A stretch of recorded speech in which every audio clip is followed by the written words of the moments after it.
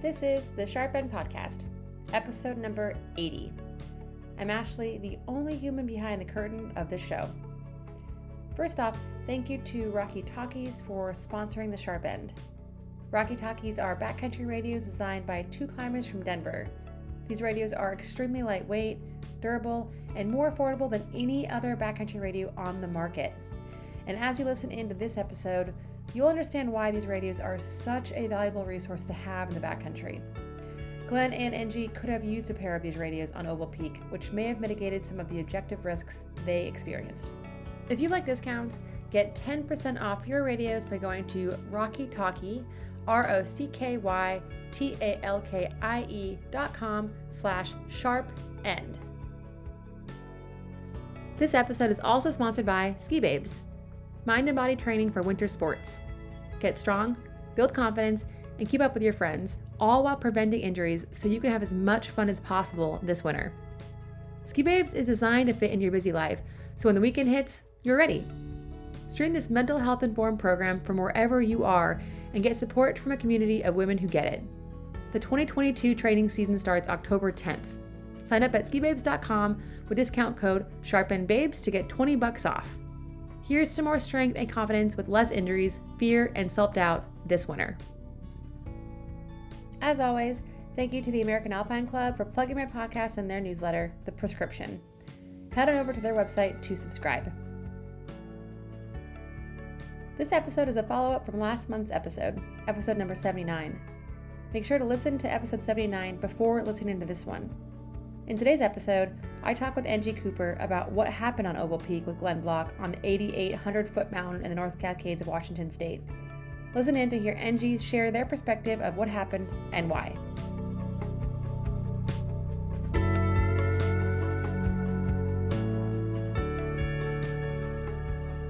Hello, Enji, and welcome to the Sharp End Podcast. It is lovely to have you here. And I spoke with your hiking partner, Glenn Block, last month. And he was on the August 1st, 2022 episode about a hike that you and Glenn did on Oval Peak. And he shared his perspective of his experience. And you couldn't make it to that specific interview, but we scheduled our own interview to kind of give you space to share your perspective and your experience on that hike. So I'm really looking forward to hearing what you have to say.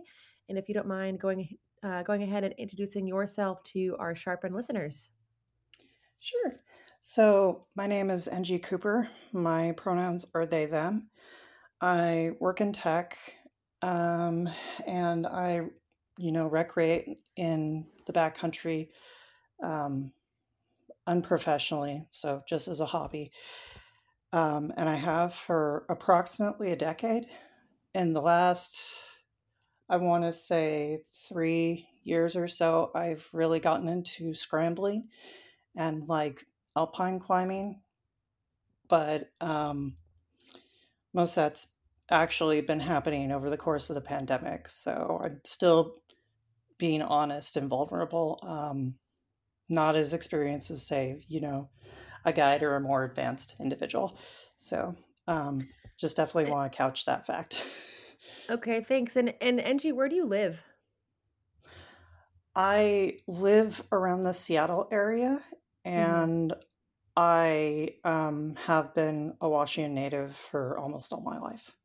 Okay, cool. And then could you just remind me and the listeners, when was this day? What day was it that you and Glenn took off for to hike the Oval Peak? Sure. So this was May 30th, 2021, when we originally set off to go hike this peak. But I want to provide a little bit of context and background to this because I think how we met and the other things that we did prior to doing the hike on Oval Peak is very important to the discussion. Yeah, sure. So basically, we had introduced ourselves, or rather gotten to know each other over a Facebook group that was related to peak bagging. And peak bagging is kind of like the gamification of getting to the highest points you possibly can and then going, woo, I got here. Um, and Glenn was fairly new, and he was asking all sorts of good questions in the Facebook group.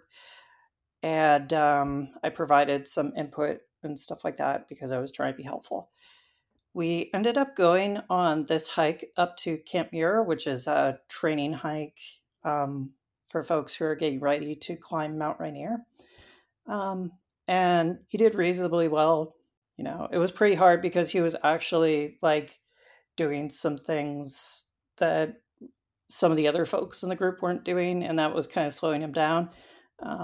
So I kind of chalked that up to the gear that he was using and the experience, because Camp Muir is a hard hike. This particular group of folks, after we parted ways at Camp Muir, we basically kept in touch over Facebook Messenger, and we were kind of sharing things back and forth over, I'm going to go do this, I'm going to go do that, et cetera, et cetera. And like Glenn was a part of that conversation, so he kind of got in on the enthusiasm that we were building up. We were like chatting about this stuff. I threw out, oh yeah, I'm going to go do like Oval, Courtney, and Star this one weekend. And like everyone else was busy, but Glenn was like, hey, I want to get in on that. So we started this chat offline, and I started like crunching the numbers and stuff and doing more research. And I was like, Glenn, this is going to be a really long day. Are you sure you want to do this?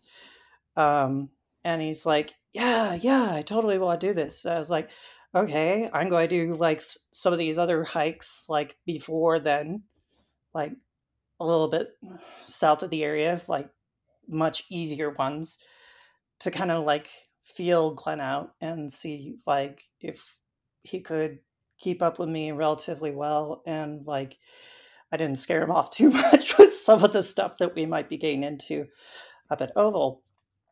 So went on this one hike up this place called Serpentine Hill, dumpster hike. There was some bushwhacking, there was some scree, there was walking down ridges, route finding, all this other stuff. And like we were both feeling really good over the course of the hike. I mean, it was difficult because we were basically going straight up because I'm a masochist. And like he met the challenge and he did really well in my opinion. So I was like going, oh, this person like isn't quite as fast as some of my other hiking partners, but he can keep up reasonably well. So I feel comfortable, like if he feels comfortable, like taking him out to Oval Peak, which in retrospect, as noted in his episode, was not a good judgment call. So we ended up showing up at the trailhead right before dark because it was a long drive. I took a look at the bulletin board and I realized that there was a snowball's chance in hell, effectively, of us getting like all three done. I was like, what the hell was I thinking? Because they had like a nice elevation and mileage chart and everything. I was like, oh, that would be a long day for me. I can't put Glenn through all three of those. Like, and I would probably be suffering. So I knew that all three of them was immediately out. So I was like, let's either do like Star and Courtney or let's do Oval. And I was actually leaning towards Star and Courtney. And part of the reason why was that I'd read reports and it said that like Oval kind of sucked getting up there. Like the trail was abandoned, blah, blah, blah. It just sounded like a kind of less pleasant experience compared to Star and Courtney. So I kind of went in with that hope in mind. We woke up the next morning, did a quick gear check. I recommended that we start pack light like before we even met up, so like over Facebook Messenger and stuff. And he really took that to heart, which was good. But he kind of underpacked when it came to food. So I was like, oh, well, shoot, I need to pack additional because I knew it was going to be harder for me. And I was like, well, I need to keep close to him because I feel like there's a good point that I will need to give some more food to him. And I believe I gave him a bar too. I was trying to like help him be better equipped for what the hike might entail. Right. Little context to a few weeks before, I've been hiking around the area like Hoodoo Peak, so I kind of knew what I was getting into in terms of like the terrain, some of the difficulties around snow and around like burn zones and stuff like that. But Glenn had no idea about any of this stuff. Um, so I was kind of like the, I guess you could say, authoritative, like You were the sort of the expertise. leader driver of the trip. Yeah, yeah, exactly, exactly. So I had an idea of what we were going to get into, but he did not. And I didn't really run this by him first. I just assumed that he might have read my other trip reports and stuff with Hoodoo Peak and then kind of put two and two together, but that was a bad assumption. So, Ahu, hiking down the trail, run into West Buttermilk Creek, nasty log crossing. Glenn's description was fairly accurate. The one thing I'll add on to that is that the bark was missing on one section of the log, so that part of the log was slick in addition to being actually wet from the water. And what I did was I used a dead limb. In retrospect, that was a bad idea. As a hand line, and I crossed the log, and I was like, "Oh Lord, I can't use that on the way back." Glenn did the right thing by butt scooty across, and he got over a little bit damp, but not too bad. First section of the trail after that was really nice. We were kind of I was kind of trying to move quickly, like just keep a steady pace. We were kind of both looking at the flowers and stuff. There are a lot of like cool wildflowers that were popping out around the trail. It was fairly overgrown though, because this trail hadn't been very well maintained, in my opinion, due to the burn zone. So that added some navigation challenges for Glenn, but because I was kind of blazing the way, he had an idea of where to go and he had someone to follow. And then we run into the burn zone, like the blowdown slowdown, as some trip reporters actually called it. Um, and it's basically like 2 or 3 miles of burn trees that it basically turns into a gauntlet that you have to go through for about 2 or 3 miles, and it sucks. Because you're going up, down, around, over. Yep, and some of them we were actually like I was actually hopping on top of trees and like jumping down from 3 feet high. So these were like elevated off the ground, and Glenn was definitely having a hard time because he never had to deal with this before. Turns out that a lot of his experience was more on like better trails, and this was a completely new thing for him to have to deal with. Finally got out of it, got to the forest, cruiser trail for a little bit. It was wonderful. But Glenn definitely like couldn't keep up the pace that I was doing. Because I wasn't doing the right thing and keeping a conversational pace. I was just like, we gotta go, go, go, because that it took us like an hour and a half to get over those burned trees. Like at that point, honestly, I should have said, it's not ideal, but maybe it's a good idea if we go back and like I'll do this by myself tomorrow. Did you say that to him? I mentioned that as a concern, like over our speed and stuff like that. But I kind of brushed it off a little bit. And he's like, okay, I trust this person. They know what they're doing. Um, and so he felt comfortable continuing on.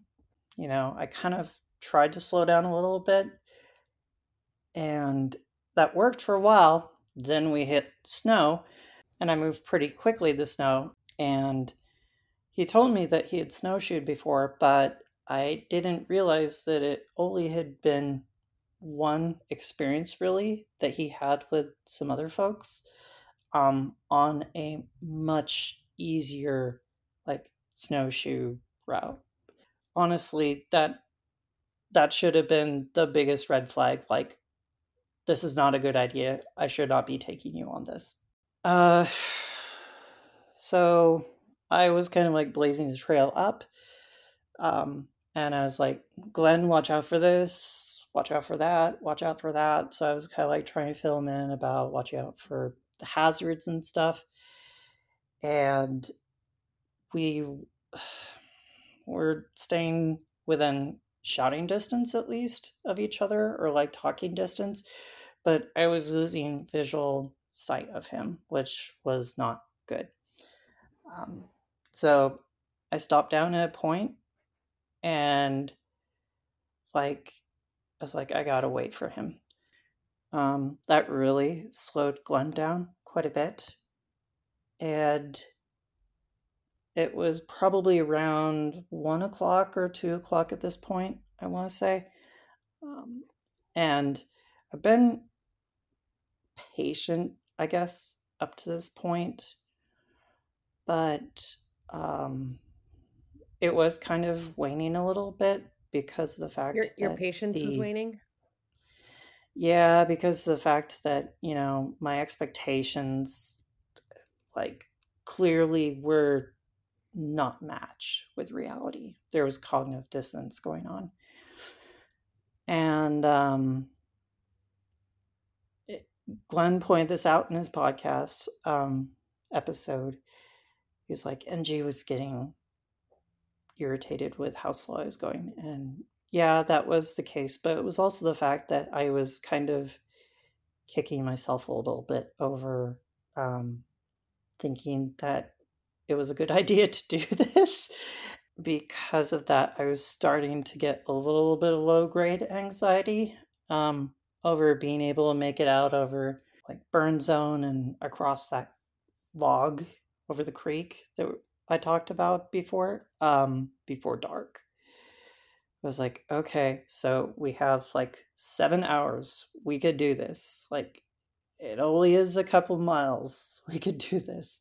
I kept on pushing forward, and like Glenn was definitely calling out for me. And I'm like, if I keep on turning around and going back to him and helping him out and stuff like that, that's just going to slow us down more. And like, I felt reasonably safe leaving him like a little bit more distance because I could see him. And we were still within shouting distance of one another, but we were way too far apart. I shouldn't have been that far apart with him. I, you know, got out of earshot with him, and I was starting to mull over some personal stuff that was going on in my life. The reason why I go out to like all these wild places, especially with COVID being what it is that it provided me with a healthy outlet Mm-hmm. to, um, basically kind of like heal myself because I work from home 5 days a week. And at that point in time, I was actually working 80 plus hours a week, which bad work life balance. That's totally my fault. Um, so I really relied on these things to kind of like get me outside of my environment that I'm in, like however Yeah, much it's during the healing week. for you. Yeah. Hmm. Just like a number of other people.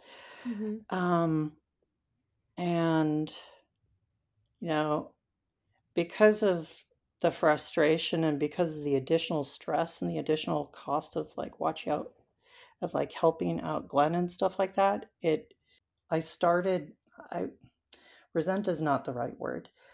Um I just started getting extremely irritated, stressed out because of work and other things that were going on in my life personally. Little blip about mental health here. Because of the fact that 2 months prior I had messed around with my antidepressants. Um, and because I hadn't done it properly, I had been going through a lot of tumultuous feelings and life changes and other things like that over that period of time. Chemical imbalance from sort of renegotiating your own meds. Is that what you're saying? Yes, even though like the doctor was like working with me, I was self-prescribing. Bad idea. But that's playing a factor into sort of your emotional state when you're out there Hmm. right now. The usual like amount of patience and also clarity that I had prior to messing around with my meds and that I have now, I didn't really have it quite as much. Mhm. So, like that decision on top of the other things that were going on in my life seriously impaired my judgment. So, I was focused more selfishly on getting up to the top of that mountain because it's like that was this whole struggle couldn't have been for nothing. Like, I want to get up to that top of that peak. I feel like I accomplished something. Because of the frustration, stress that I had internally, I was like, I gotta get away from Glenn for a little bit. And I was like, this section's okay. There's snow. It's not the hardest stuff in the world. But he's been doing really well so far. And like I was making good tracks. I wasn't worried about them blowing away or like avalanches or stuff like that at that point in time.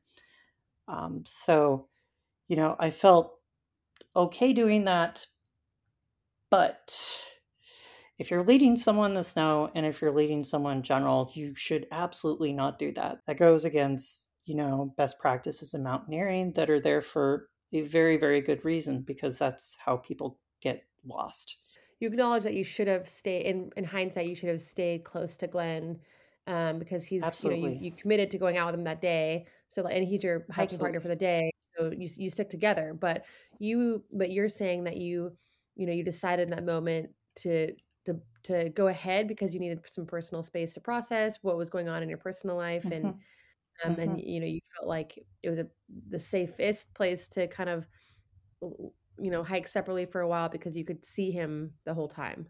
Well, before I could see him, but once I rounded the corner, um, like below one of the smaller ridges, called Buttermilk Ridge, like we completely lost sight of each other. So, and this is where the Rocky Talkies or something else along those lines would have helped.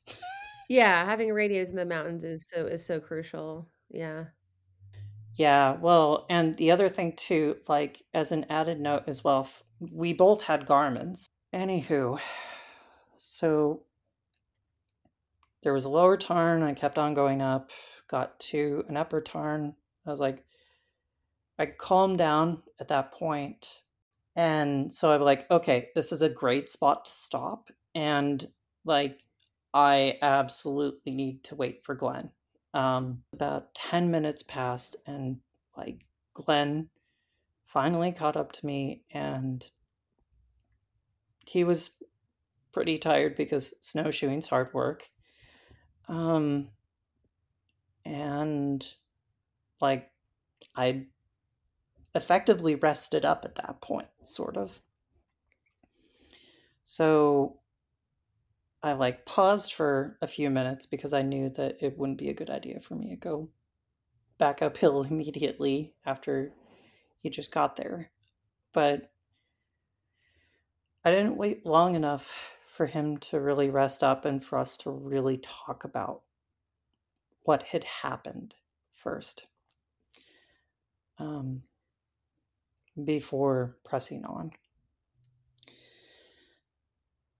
So I kind of like gave him an overview of what was coming up ahead, but that was kind of the extent of our conversation. I was like, we're really running behind Glenn. It's like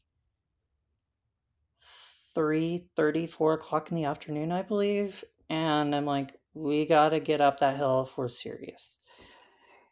And so I started working my way uphill. I felt really comfortable doing it. It was just a few hundred feet. I got up to the ridge spine, or I got close to the ridge spine, rather.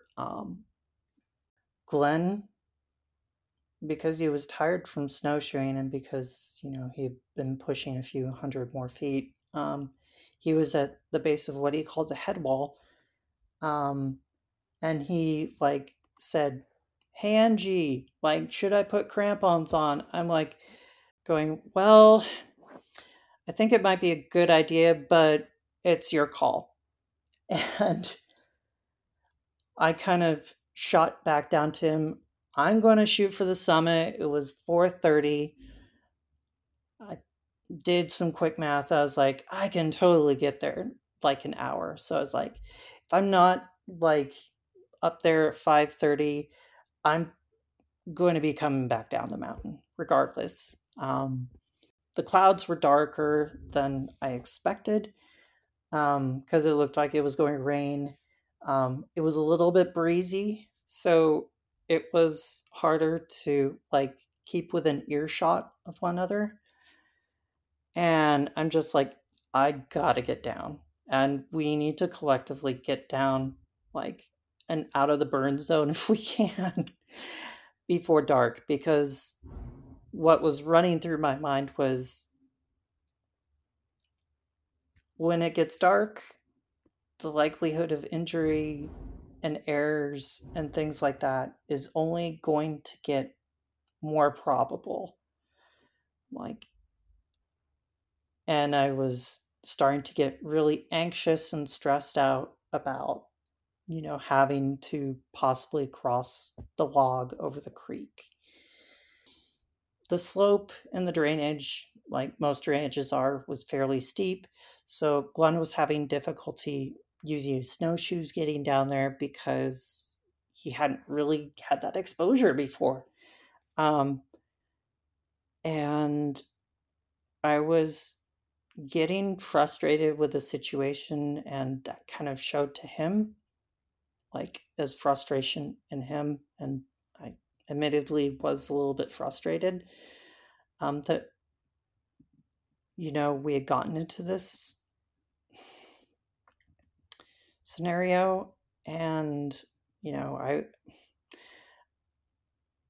I was kind of projecting a little bit of my frustration on him because I was like, why in the heck didn't he tell me that he like didn't do this stuff?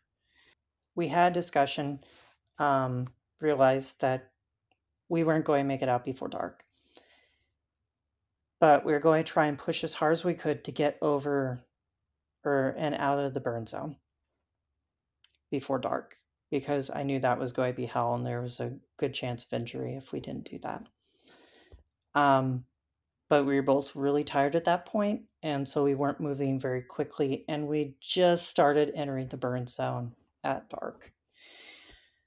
I was really tired at this point. My boots had gotten water saturated, and I was like hopping over blowdowns kind of mindlessly. I got way too far ahead.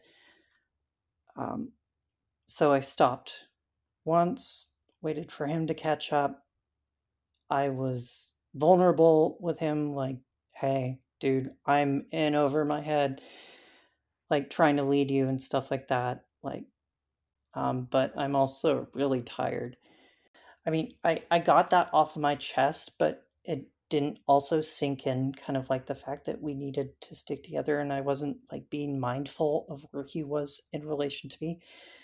And because I didn't let him go out in front, and I was going out in front, I got separated from him again. And I got all the way down to the creek, And I was waiting for about 10 minutes. I broke down because of my personal stress over losing Glenn.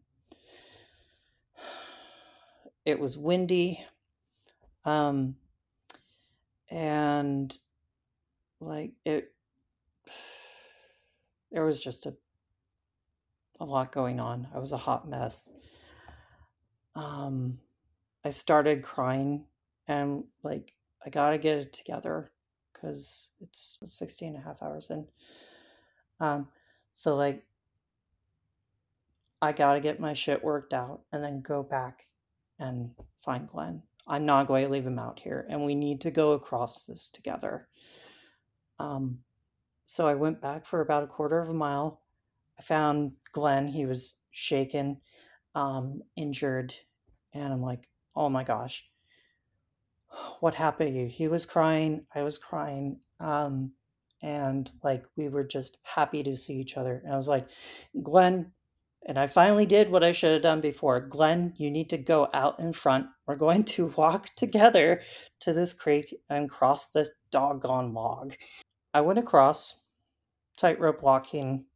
He crossed, fell in, jumped out, and I got him out.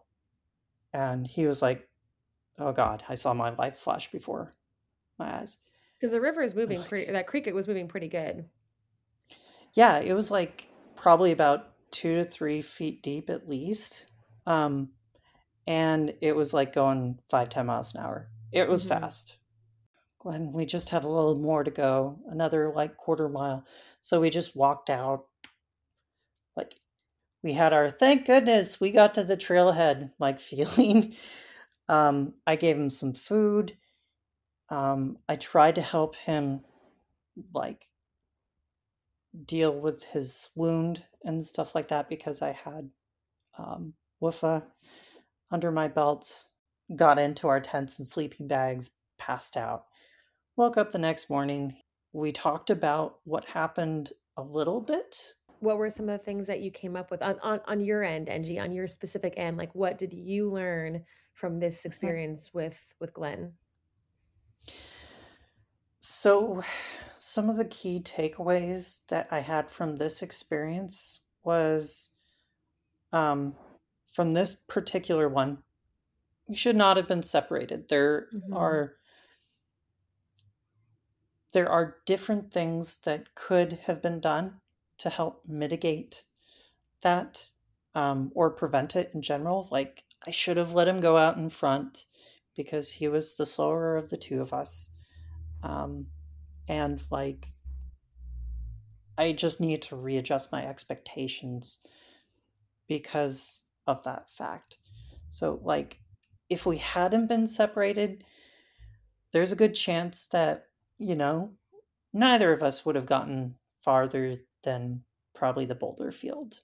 Yeah, you would have But stopped and we turned would have, around at that point. yes, Hmm. but we would have made it back safely.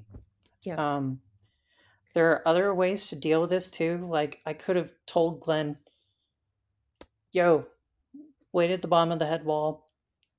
I'll be back, you know, to help. I mean, to walk down with you and stuff like that. Or I could have said, Glenn, is there any way that you would feel safe, like waiting here on the trail or like around here? Like, but that would have been a really bad idea in retrospect. There are better ways to, when you have to separate, do it so that way you don't run into a lot of the situations that we dealt with. Um, a big thing, I should have vetted him a little bit better before getting into this and shouldn't have gone straight from doing Camp Muir and Serpentine Hill to Oval Peak. I was just jumping in the deep end of the pool. So you're It's the wrong saying thing to do. starting off on a shorter hikes or less, less Hmm. strenuous hikes to sort of vet each other's Hmm. skills and get to know each other a little bit better. Right. And also, Hmm. there are other things that we could have even done on that trail. Like, we could have gone to the burn zone and could have been like, yo, Glenn, here's what I do to get over these doggone trees. And we could have worked on that together. Mm-hmm. I could have shown him some of the techniques I used, and that might have actually helped him. Or he could have told me, yo, Enji, this is too much for me. Last thing that is really important, not just when leading, but also soloing and doing any sort of mountaineering objective, is mountaineering is emotionally and mentally taxing as well as physically taxing. And I really should have taken a mental and emotional inventory before offering to take Glenn out on this trip. Because honestly, in retrospect, my judgment was impaired. And that was really dangerous for me to be in the lead in that particular hike. Well, thank you so much, Enji. And I think that there's a lot that went into your decision making with sort of, leaving Glenn and, going ahead of him and not waiting for him. I mean, you were dealing with a lot of personal, emotional things going on in your head and your heart, your antidepressants. Lot more was going on for you than just, blazing ahead. And I think that's really important to shine light on because mental health, we don't talk about it very often, and so it's just such hiking is such an objective thing, but a lot of us go to the mountains for very deep personal reasons. And it Yeah. sounds like you were working a lot of personal things out at the same time as hiking with a new partner. So there's a lot that goes into this incident than just, you leaving your partner in the woods. Yeah, that's fair. And it's just something that I hadn't really thought about because I'd gotten past that, quote unquote. Um, I've worked through it with a therapist and other things. And because that point in 2021 was a heavy risk taking year, um, there are a lot of things I just kind of forgot about or canceled out, I guess. Yeah, or just weren't paying attention to because you had other things going Yeah. on. You Yeah. were working through other things. Yeah. Um, yeah. Other stuff that I don't think belongs in this episode. Yeah, and that's fair. And I don't want to pry and but I think it's important to our listeners to know that, a Mm-hmm. lot of things when we go in the mountains where a lot of us are doing it just to clear our heads and kind of almost run away from things that we can't run away from in the real world. And Right, right. Agreeing with you, I was treating mountaineering, and I am to a lesser degree now, but over the course of this pandemic, I've been treating it as a form of escapism, which is kind of what I was alluding to before when I was talking about work-life balance and stuff. right. Well, I think naming it, if that's what it is for you, naming it. It's all about being vulnerable and sharing what's really going Yeah. on and why are we really making these choices, and how can we learn from them and grow from them.